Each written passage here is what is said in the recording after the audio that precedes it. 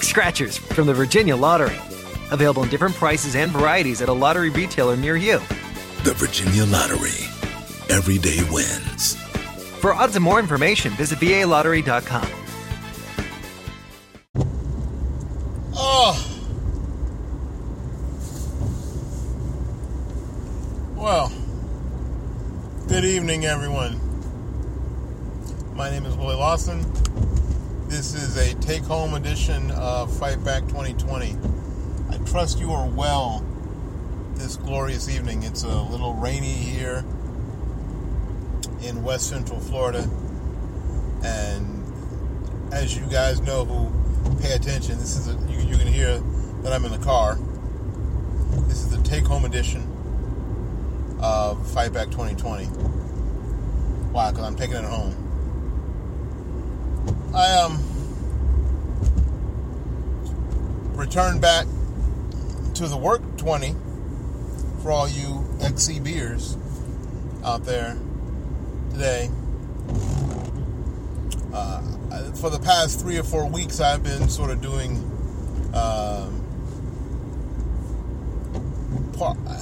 not quite half and half, 2/3 and 1/3. 1/3 at home, and then 2/3 at home, and then 1/3 in the studio. And today was my first day, my first Monday back in the studio. And somebody asked me, how was my first Monday back? And it's like riding a bike. Yeah, it's the same thing. I've been teaching saxophone, flute, and clarinet privately for more than 30 years. So there's a thing to it, right? There's a rhythm to it. So it's pretty easy to do, whether you're doing it here or there, whether you're doing it with a Fox or in a box. It's easy to eat those green eggs and ham. It's easy. So it was nice to get back in the groove. It was nice to get back and be next to people and be able to teach them personally that way. So that was nice. Although teaching online has its benefits too. So, like if I get hungry, I can just go get something to eat out of the kitchen. So, where I didn't have that choice tonight.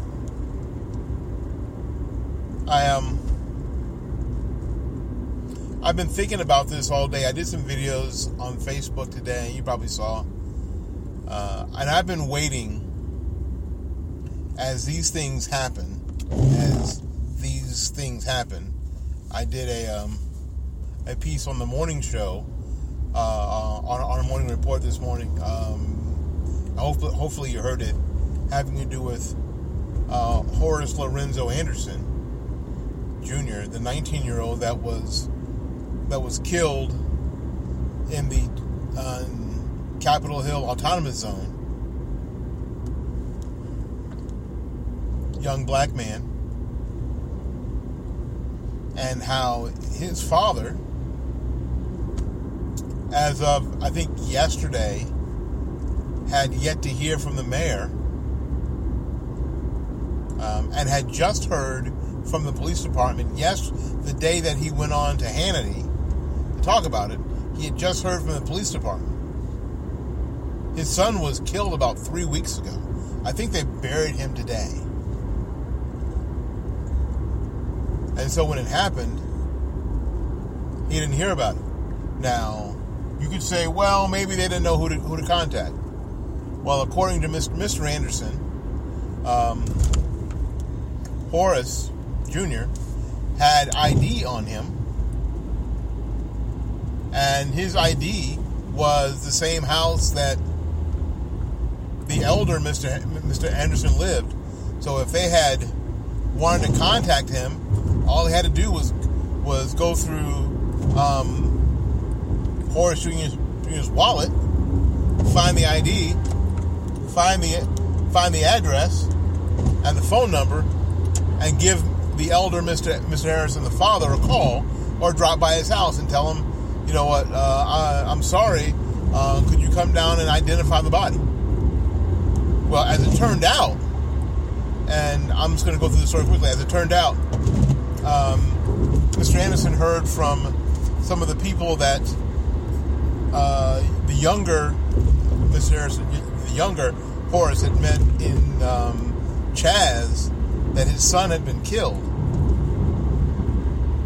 And he went to the hospital to see, but the hospital wouldn't let him see his son to identify the body for a week. A week. Now, he's hoping against all hope that this dead kid is not his. He kind of knew that he was, but he's hoping against all hope that this dead kid is not his. And he had to find out, because what if it isn't his and it's some other people's son laying there in the morgue dead and they don't know? So a week goes by. A week goes by.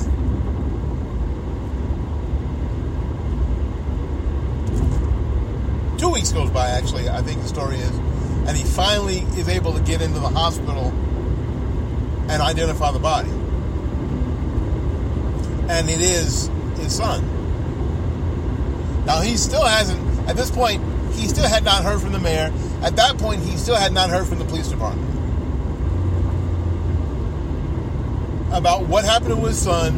Is there an ongoing investigation? Well, something. Tell me something. He doesn't know anything. So, I read that story, and if you want more about it, and there's a clip of Mr. Anderson's interview with Sean Hannity, just go to the Morning Report, and you'll be able to check it out. But what it got me thinking was this: when's it going to be okay? Now, I don't know who killed Horace Jr. And we're going to and prayerfully we'll find out. But when are we going to be okay as a community talking about black on black crime again? Now, I know right now Black Lives Matter, and we're not talking about black on black crime, and black on black crime is proximity crime. White people kill white people more than anybody else. I know. The problem still is that in the black community, black on black crime is a sucking chest wound in comparison to the times that the horrible times that we have somebody black, unarmed, killed by a police officer, compared to the number of times that we have an Eric Garner or we have a George Floyd. We got a lot more Horace Lorenzo Andersons. A lot more.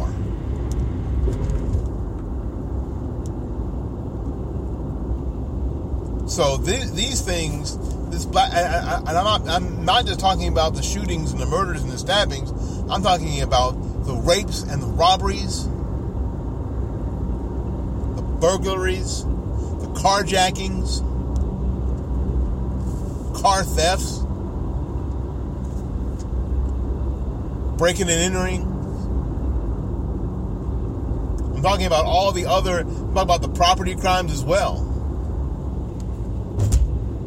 That's a sucking chest wound in comparison to the times where you have a Trayvon Martin or an Eric Garner or a George Floyd or even an Ahmaud Arbery.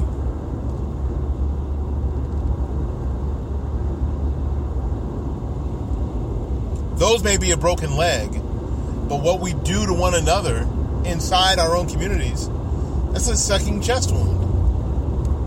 That's sucking the life out of our community.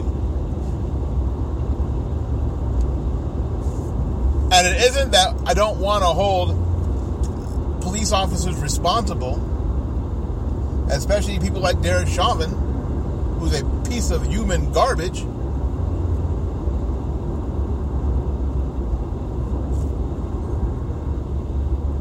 and if Zimmerman had been charged with a correct crime, he'd be in jail now. Had the prosecutors not listened to the mob and done their job, he'd be in jail now. I believe that. If he'd been charged with negligent homicide, he'd be in jail now.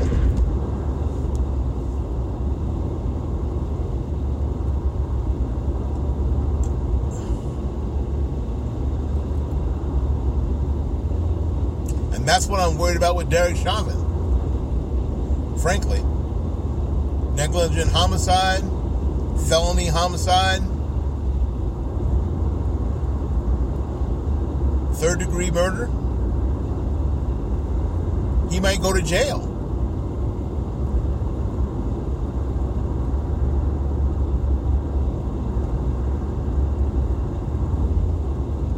Right now he's been charged with second-degree murder, which is a bigger burden of proof, and there's a good chance he won't go to jail. Then what? And it's the prosecutor's fault for listening to the mob instead of doing their job.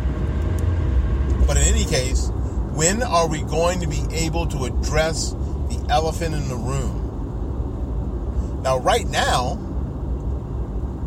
if I get onto YouTube or I get on Twitter and I talk about black-on-black crime, there's a whole segment of so-called black conservatives that are going to come at me because they're of the mind still that I'm now blaming the victim. It's not true. It's something that's happening in our community that we must address, and white people can't help us with this. White people cannot help us with this. White politicians cannot help us with this. As a matter of fact, politicians can't help us with this. We are going to have to make a cultural shift in our mentality about how we think about each other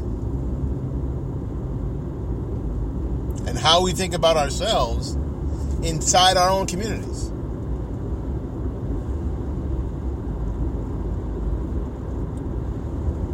And until we can do that, we are going to be eaten up from the inside. Because that's what's happening. And whenever we can deflect, whenever those who are in charge of the narrative in the community can deflect our problems on white folks, then they're going to do that. But white people are not our problem. You know what else is not our problem? Statues are not our problem. You know what else? Confederate flags are not our problem.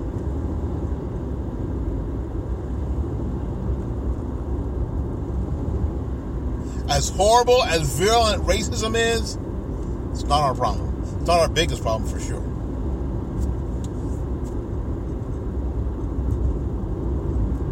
It isn't. Our problem is our own internal culture and what we allow inside our own culture, what the behaviors that we allow and even encourage in our communities.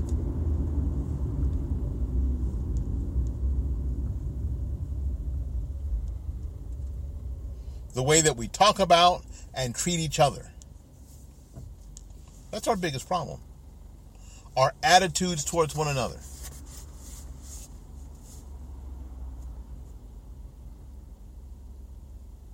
And not necessarily the crap that we say in public. That's one thing. But the crap that we say and think in private, that's the cancer.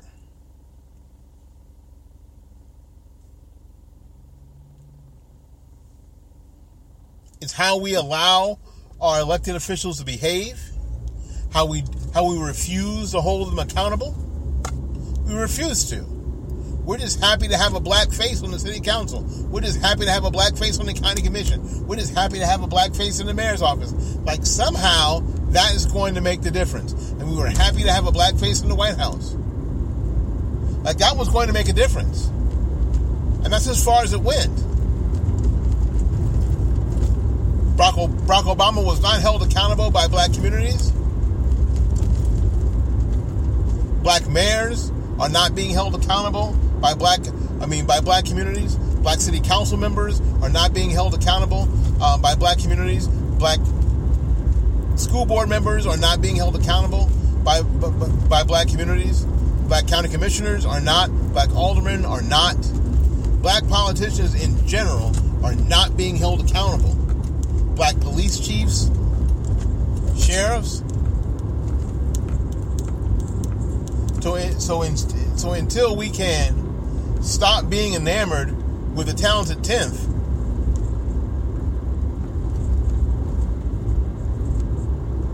and start holding people, even people who look like us, accountable, nothing's going to change. And that ain't got a damn thing to do with white people. Not a damn thing to do with white folks. Nothing.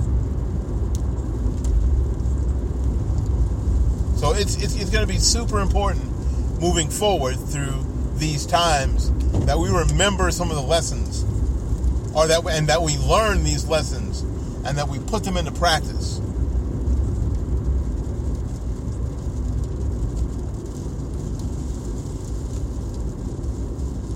All right, well, that's what's on my mind. Well, it's raining again, and I gotta be careful driving in the rain, because my wife told me to be careful. She texted me. She said, be careful. All right, then. Another morning report tomorrow morning at 9 o'clock. Look for it on Spreaker and Spotify and iHeart.com and iTunes and CastBox, Google Podcasts, Apple Podcasts. Look for it. It'll be up. So until we see you again, go out there and learn something, love somebody. And for goodness sakes, y'all take care of yourself. We'll see you when we see you. Bye-bye now. Hey, kiddo, how was the hill? Did you learn anything? Yeah, that ripping pow induces spontaneous joy. The Icon Pass lets you do you at 50 destinations worldwide from $249 adult. Drop in for next winter now and save at iconpass.com.